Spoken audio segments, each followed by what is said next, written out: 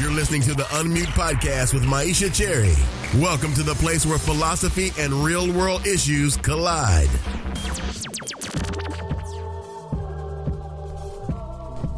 Hello, and welcome to the Unmute Podcast. This is the place where I have the opportunity to talk to young, diverse philosophers about the social and political issues of our day. Today, I chat with David McClean. David teaches philosophy at Rutgers Newark and Molloy College in New York. His research interest is in business ethics, Africana philosophy, and American philosophy. His latest book is Wall Street: Reforming the Unreformable, an Ethical Perspective. In this episode, we talk Wall Street and the poor, money and the philosophical life, and hip-hop and consumerism. If you ever wanted a philosophical view into money, you want to stay tuned.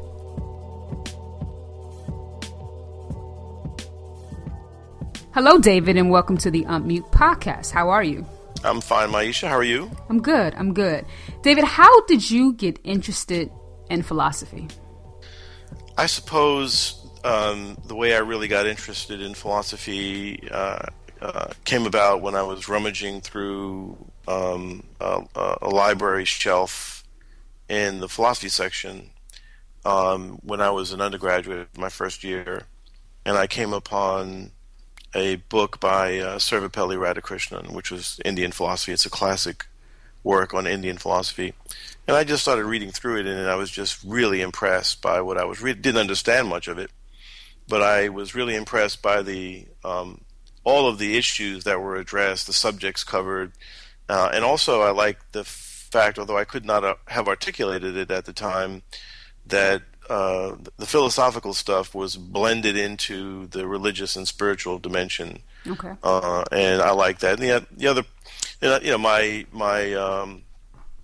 my brother and sister had a copy of Bertrand Russell's History of Western Philosophy laying around. I remember flipping through that. And then I guess the other big influence on me was Thoreau. I was reading Walden, and I had a book of quotes from Walden that really impressed me a lot. So that was kind of my introduction. I guess I was about 15, 16 when I found the Walden and the Russell, and then the Radhakrishnan when I was in college. So I'm interested because we're going to talk about this a little later, but you are not only a philosopher, but business is your thing as well. What kind of motivated you to get a PhD in philosophy and pursue an academic profession? Well, it was a calling in a way, and being an academic or being tied to the academy in some way was just something I had to do. I was completely restless about not pursuing graduate work, so I just felt I had to do it. I was an undergrad religion major. When I was a kid, I went through about 3 years of fundamentalism on my own. I was also very interested in the sciences. I love science. So I was able to find this sort of like acid trip, if you will, of blending religion, my interest in Christianity with my interest in the science. And I just had a really wonderful time, head exploding time with that. And I just couldn't let that go. So business isn't anything that I'm really passionate about. It's I fell into a consulting practice after a number of years on Wall Street, essentially making money, paying my way through college. So I was never really attracted to Wall Street in any real way. It was my first job out of high school was a Wall Street job, and every time I needed some dough in my pocket, I just went back to Wall Street for some other back office, low level gig. And one thing led to another, and I wound up forging a consultancy, in 1992. And I've been a consultant ever since then.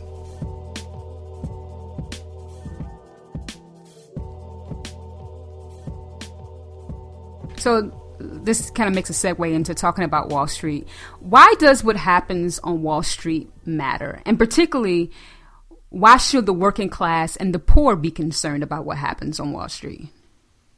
Well, I mean, I think that I can answer that question with another question. Why would anyone be interested in the space program? You know, I mean, all of these things are connected. If you think that, if one thinks that Wall Street is irrelevant, and by Wall Street, let's be clear to people that are not used to having a philosopher talk about this topic. By Wall Street, we're talking about the financial services industry, which is a collection of industries from commercial banking through investment banking through money management. It's a whole bunch of different industries in some sense, or activities. And they all are relevant to everybody's life. You can't get a car without, most people anyway, can't get a car without financing it. So the financial services industry is part of your life when you buy a car. If you have a pension, 401k, you may not be interested in what's in it. It may be like metaphysics to you, but in fact, your retirement money is being invested with Wall Street firms. So, and we know, given what happened in 2007-8, with the financial crisis, that Wall Street can actually wreak havoc on the lives of very wealthy people and very, very poor people. So after the crisis in 2008, there were people that committed suicide. There were people that lost their homes. There were people that became destitute. There were obviously, attendant to all those things, are mental health problems. So it's all interconnected. And one of the mistakes I think people make, especially people who are focused on one area, whether it's the academy or business or whatever, is that they don't see these interconnections. And I think it's, in some sense, just the job of the public intellectual to make those interconnections plain. So let's talk about the crash, right? And when it happened, this rhetoric of they need to be held accountable. Can Wall Street, and particularly when it deals with corruption and greed, particularly, you think about the crash and predatory lending to people that they knew could not pay it back and just create havoc. Do you think Wall Street can be fixed from the inside and through regulation, or can the people or the public have a hand in fixing it when Wall Street becomes corrupt? Wall Street Wall Street lends itself to bad acting for a variety of reasons. So maybe we'll get to that in a bit. But I think that you're always going to need to have regulation. There's always been regulation of Wall Street, and although back in the days of the crash of '29, that is, the regulation was scant, you had a tremendous sort of nod by the courts and government in general to essentially the robber baron classes. I have my dog here on my lap, so you might hear some noise. But since then, since especially 1933, there has been a lot of regulatory reform on Wall Street, and it's just snowballed ever since. So right now, as someone who deals with regulation on the ground, in fact, I wrote a comment letter just yesterday to a regulator asking for them to slow down. That's how thick regulation has gotten.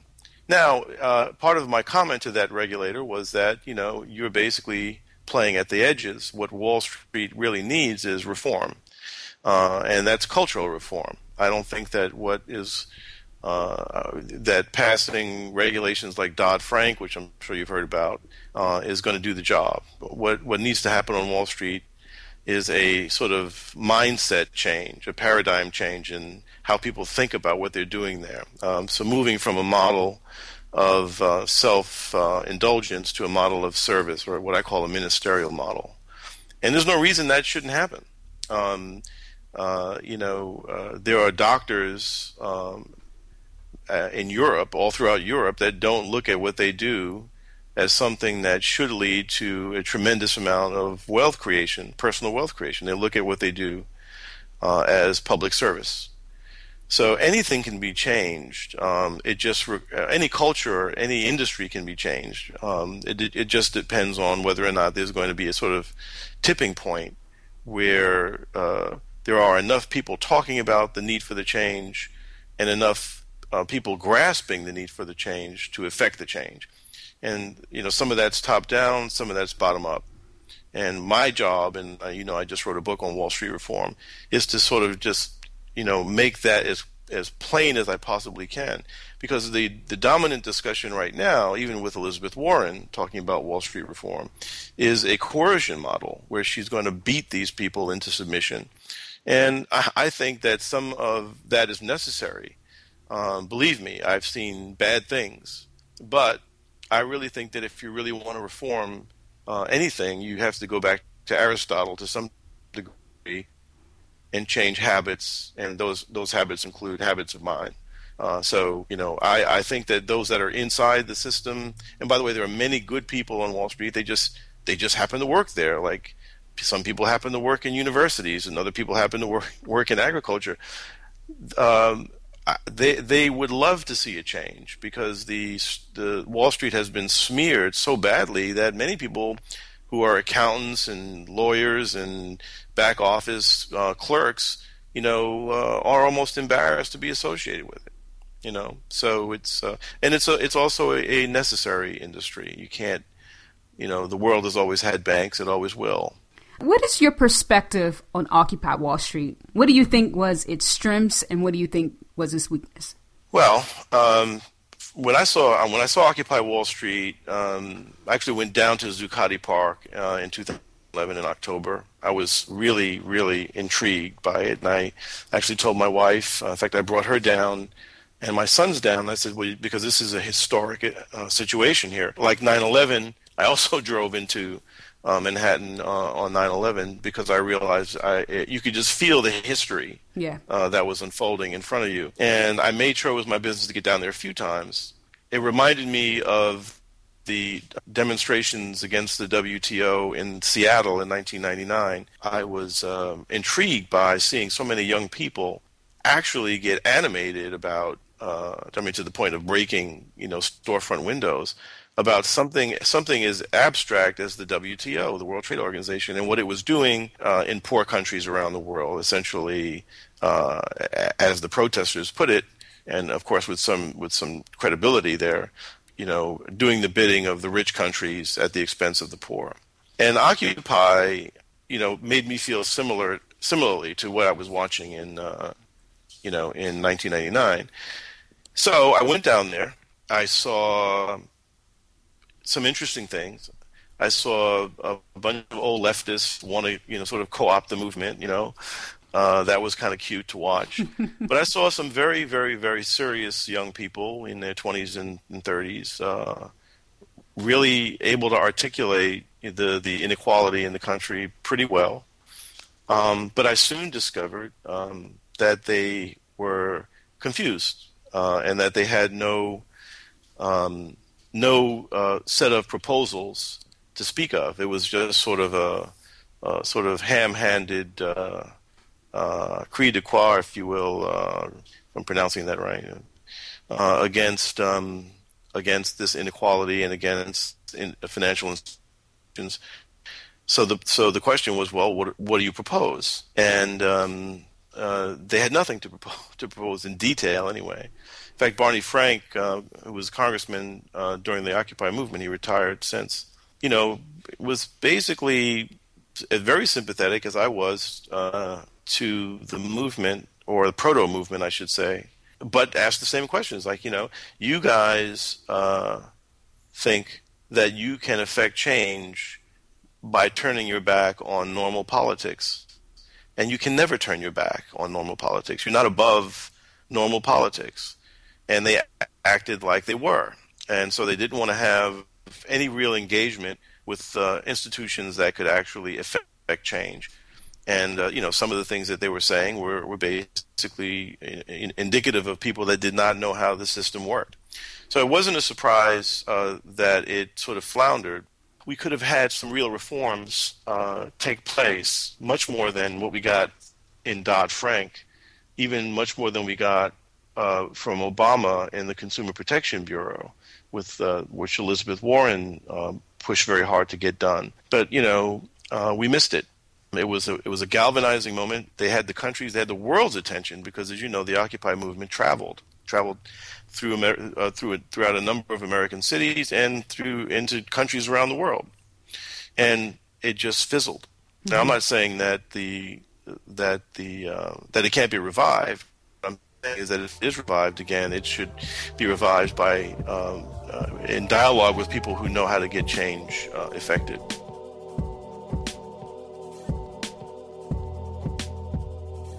To someone who is focused on living a philosophical life, a self-examined life, or virtuous life, how should they view money, or what should their relationship with money be? I think that money is extremely important. There's the old adage from, you're a seminarian, so there's the old adage, that money is the root of all evil. That's what people think, but it is not. That's not what it says. I think you know what was really said. Yeah. It was the love of money. That's the root of all evil, and it isn't even just the love of money that's the root of all evil. It is the sort of telepathic, to borrow a term from a business ethicist named Goodpaster, a telepathic interest in money, where basically the pursuit of money makes almost everything else fall to the periphery. That's the root of all evil. But there's a problem in believing that money is per se problematic. It is not problematic. It is fluid for life, and I think everybody knows it. The most ardent leftist to the most reactionary conservative. So I think so. If that's the case, if money is something that one needs, and it's almost axiomatic to should go without saying that that's true, then one needs to be disciplined in how one handles it. One should understand that there is an ethics of money and money making, saving and investing that one owes to oneself to explore, because there's a lot, especially in the African American community, we have a huge problem with wealth, especially after the crisis. So much wealth in African American communities went up in smoke, partly because of predatory lending and the subprime mortgages that could not be afforded, lost jobs, bankruptcies that occurred, the destruction of credit that took place at the same time that people were losing their homes and their jobs. Prior to the crisis, the ratio of white wealth to black wealth, from household to household, that is, was 12-1. As whites had 12 times as much wealth on average as the average black household. Now it's 20 or more to 1 post the crisis. One needs to have a tremendous amount of respect for the dollars that they earn. One of the principal things that needs to be done is to save. It's. I was asked once. I was on an Urban League panel. A number of people on the panel were involved with investments in one capacity or the other. And when it came time for me to speak, after hearing everybody talk about balanced investing and diversification and all these kinds of things, I said, you want to know how to get wealthy? It's very simple. Save your money. Right. You don't worry about what return. What difference does it make what return you're getting on your mutual fund if you're going to buy a pair of Ferragamo loafers every Friday? Mm-hmm. It doesn't make any difference what your return is. You have to look at money holistically, and understand that saving is the beginning of investing. If you don't have any money, you can't invest it. So it's a critical thing. It allows for one to take advantage of opportunities. For example, we are going through right now a very volatile period in the stock market because people are worried about whether or not China is going to grow at the same rate that was thought, prior to this month. People are worried about when the Fed's going to raise interest. Well, the market is extremely volatile. So that means that there are just these tremendous swings in the Dow and the S&P indexes as you can see every day on the news. And do you know who's making money? And I can tell you who's making money. I can tell you who's losing money. The people that are making money are the people who buy on those declines and sell on the rises of the market. when those are the people making money. But in order for you to make money that way, you have to have it to invest in the first place. Yeah. The people that are losing money are in the market are people who are panicking because they never were told how to manage money and what to do with it and how to handle situations like this. So they panic. The little investor panics and they sell. They sell low because they fear that the market won't come back again. This is just one example of how it is that people who are not used to money need to learn how to, number one, save it, and then learn what to do with it once they have it. What I do with my money, not to brag because I could do much more, is that when I have someone in need that asks for money, I give it to them, whether or not it's a loan or whether it's just a gift. It could be someone that's trying to get an apartment. It could be someone who is just down and out. I give money to various charities, and I like to be able to do that, right? Maybe one day I won't be able to anymore. It gives you that flexibility to be of assistance to people, to family members, to friends, to people that are in jeopardy. It doesn't mean that you live your life so that you can continue to make lots and lots of money, because then you can become unbalanced. But, I can't emphasize enough how in the African American community we need a culture of saving and investment, and we need it really, really fast, because right now we are in dire straits when it comes to how we treat money, how we deal with money. I was talking to an African friend of mine, and we were having kind of the typical African and African American conversation where I was trying to learn more about. Well, I think that happens a lot for me. I get their perspective about what they think of us. They hear my perspective of what we think of them, and try to answer all these questions together. But I remember talking to her, and she was telling me about the perception for Africans, for a lot of Americans, that first of all, they're rich. Right.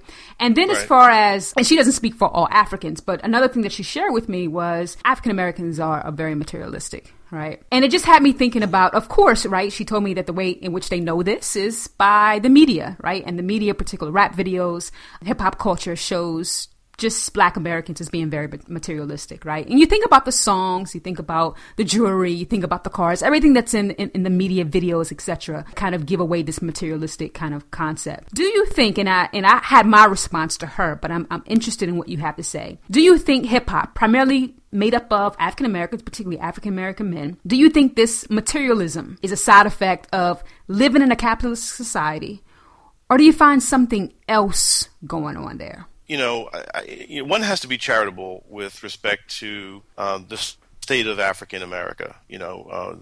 While one could be critical of a number of the conditions that we find ourselves in, one also has to understand the history. And part of that history is a history of deprivation, right? Doing without, being forced to do without, right? In a culture that is a consumerist culture, which is that has bought into the ideology of consumerism, not just capitalism. Now, the word capitalism gets overused, but I think the better word is consumerist. So in this consumerist culture where you have people where the sort of mandate is to go out and increase GDP by constantly being a consumer, and you're watching everyone around you being enticed into this consumption activity, this frenzied consumption activity, and you're unable to participate in that, well, then you're unable to participate in a big part of the culture and the sort of meme of the culture, right? This notion of consumer, being a consumer. So you see that we are judged because we can't participate. We are judged as being unable to participate. So it's not a big surprise, just to get to the point here, it's not a big surprise that when we can participate, we go crazy. Yeah. We become hyper consumers, and some of this stuff gets captured in very old saws, like buying expensive sneakers, which I remember back in the 70s, where buying Pumas and Adidas was a big deal. On that, you can't walk in the basketball court without your Pumas and Adidas on, and you certainly don't want them smudged. And so your identity was partly formed around what you had on your feet. A lot of that's quite understandable, and I think one of the things Cornel West says: if you're going to lead a people, you have to love a people. But I do think that there's something to that. And I have a great deal of sympathy for African Americans who have gotten caught up in consumerism. Having said that, it's destructive. It is something that and these are broad generalizations. You and I both know people that are not caught up in this, and I'm not trying to sort of paint everybody with the same brush. But but it's destructive on a number of levels. One is you define success simply on the basis of one's ability to consume, right? So one of the things you see in hip-hop culture is the pinnacle of what anybody should be aiming for, if you look at what comes out of a lot of hip-hop culture, is the ability to purchase high price tag goods and services. That is somehow the pinnacle of a life. Well, it certainly isn't, right? It certainly isn't. There's a lot of there's a great belief in a kind of idolization of symbols of wealth without understanding what wealth really is, or for that matter, what power really is. A lot of the false bravado, for example, that you see in hip hop culture, and especially hip hop music and videos, is a kind of false machismo, false bravado that I think shows an ignorance of what power really is and what wealth really is.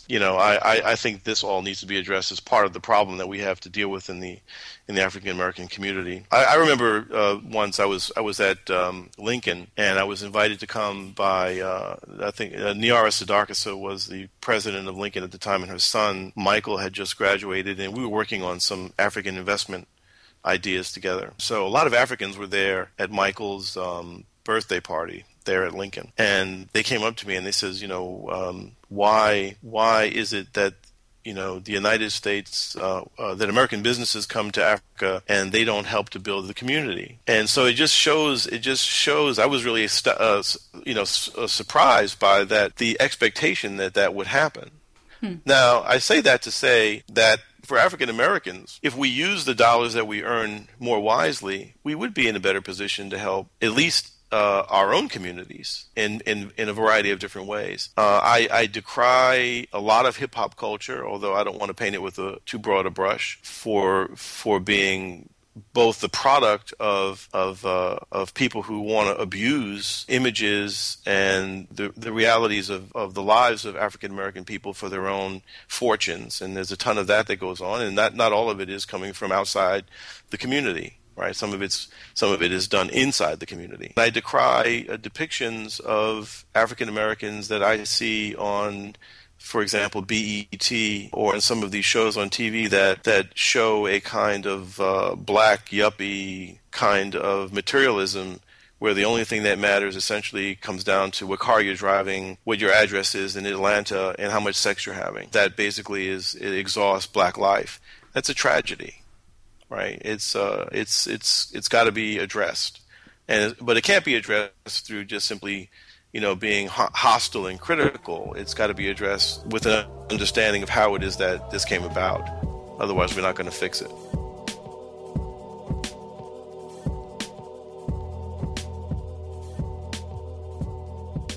Let's talk a little bit about the public intellectual project that you have going on, Papillon.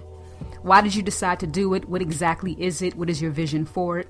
Well, Papillon, at least that's the name for it at the moment, Papillon 2030, grew out of a sense of desperation about what is happening to the African American community.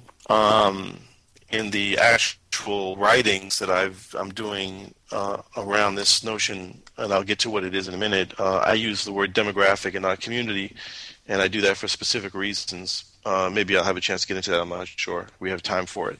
But I've ever since the recent deaths, shall we say, because there's always been police killings and tragedies and black on black crime and drive-by shootings, and it's just horrendous. But something told me that recently, given all of the statistics that point downward for African American people, that unless there was a massive communal effort to address all of the issues at once, we're going to be sitting here having a similar conversation about the bad state of African Americans and African American communities 20, 30, 40 years from now. So I decided that after really wrestling with it, because I don't consider myself any kind of Moses kind of type person, but I wasn't hearing anybody that was saying what I was thinking, which is that without a massive collective effort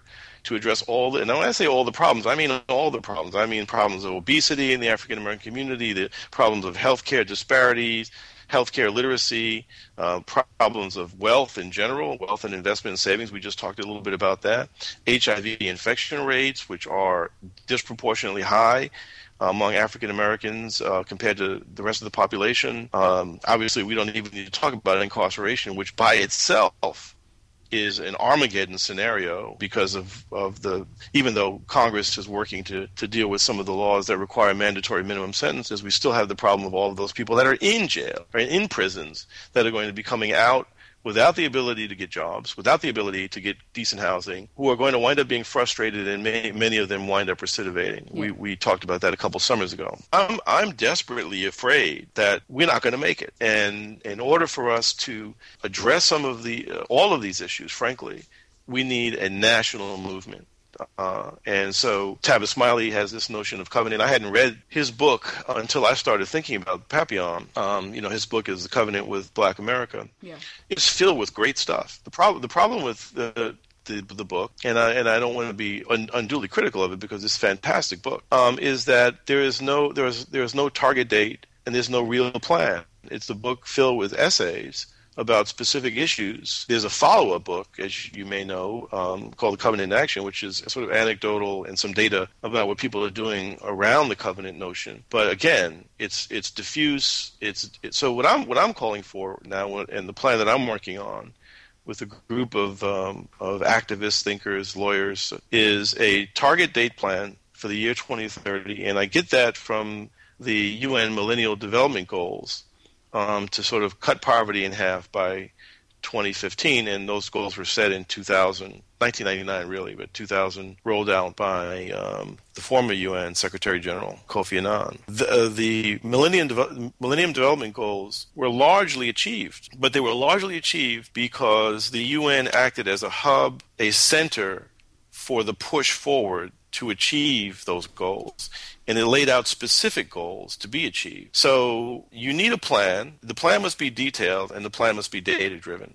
Otherwise, you're not going to get anywhere. It can't be top-down. It must be something that activates everybody in the community and across the country to do their part in addressing each of the specific areas that are problems in the African American community. The other thing about what's different between what I'm doing and what Tavis Smiley did is that I actually believe that a written covenant statement is very important. There is no written covenant statement in Smiley's book, and I don't think that one was contemplated. But I think it's a very useful tool. So long as one signs a covenant statement that they actually promise to do their part over the next 14, 15 years to help effect change in each of the areas that are causing problems in the community. I think that makes one self-accountable, especially where there are reporting mechanisms where if you sign up to do this, we're going to ask you to report in every so often on what you're doing. So my dream is that, frankly, I don't even need to be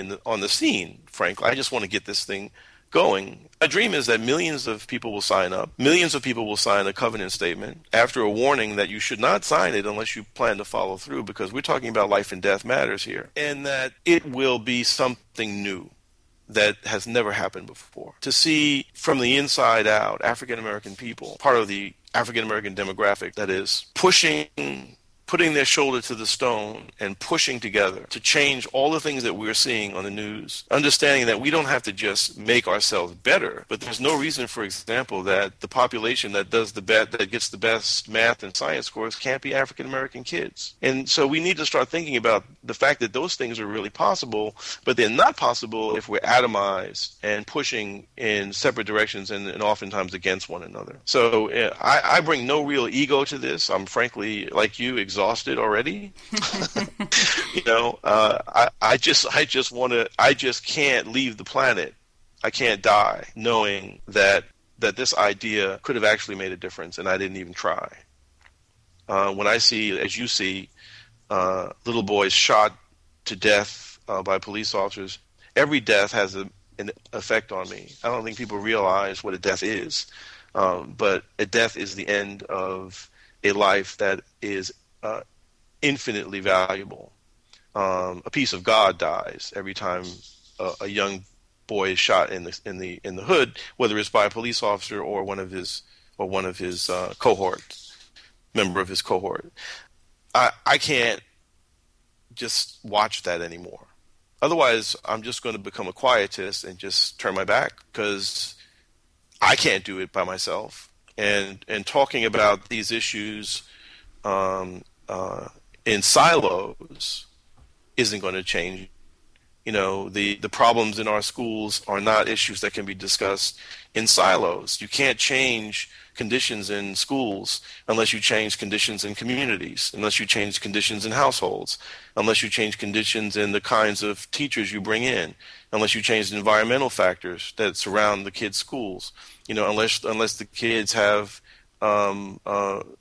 adequate nutrition, unless they have an ability to have fearless play in their own neighborhoods, unless they have the ability to know that there will be somebody at home taking care of them. So all of those things have to be in place. But none of us individually can make that happen. We all have to do it. What is the one book that you constantly go back to, and why? I would say the book I constantly go back to is Emerson's essays. I would say basically Emerson's works, because I have a manuscript edition that I spent a fortune on of Emerson's work from 1903. But yeah, I'm a big lover of Emerson, partly because he blends a number of different I guess virtues in one thinker. He's got a spiritual and mystical head. He's a practical person. He believes in community. He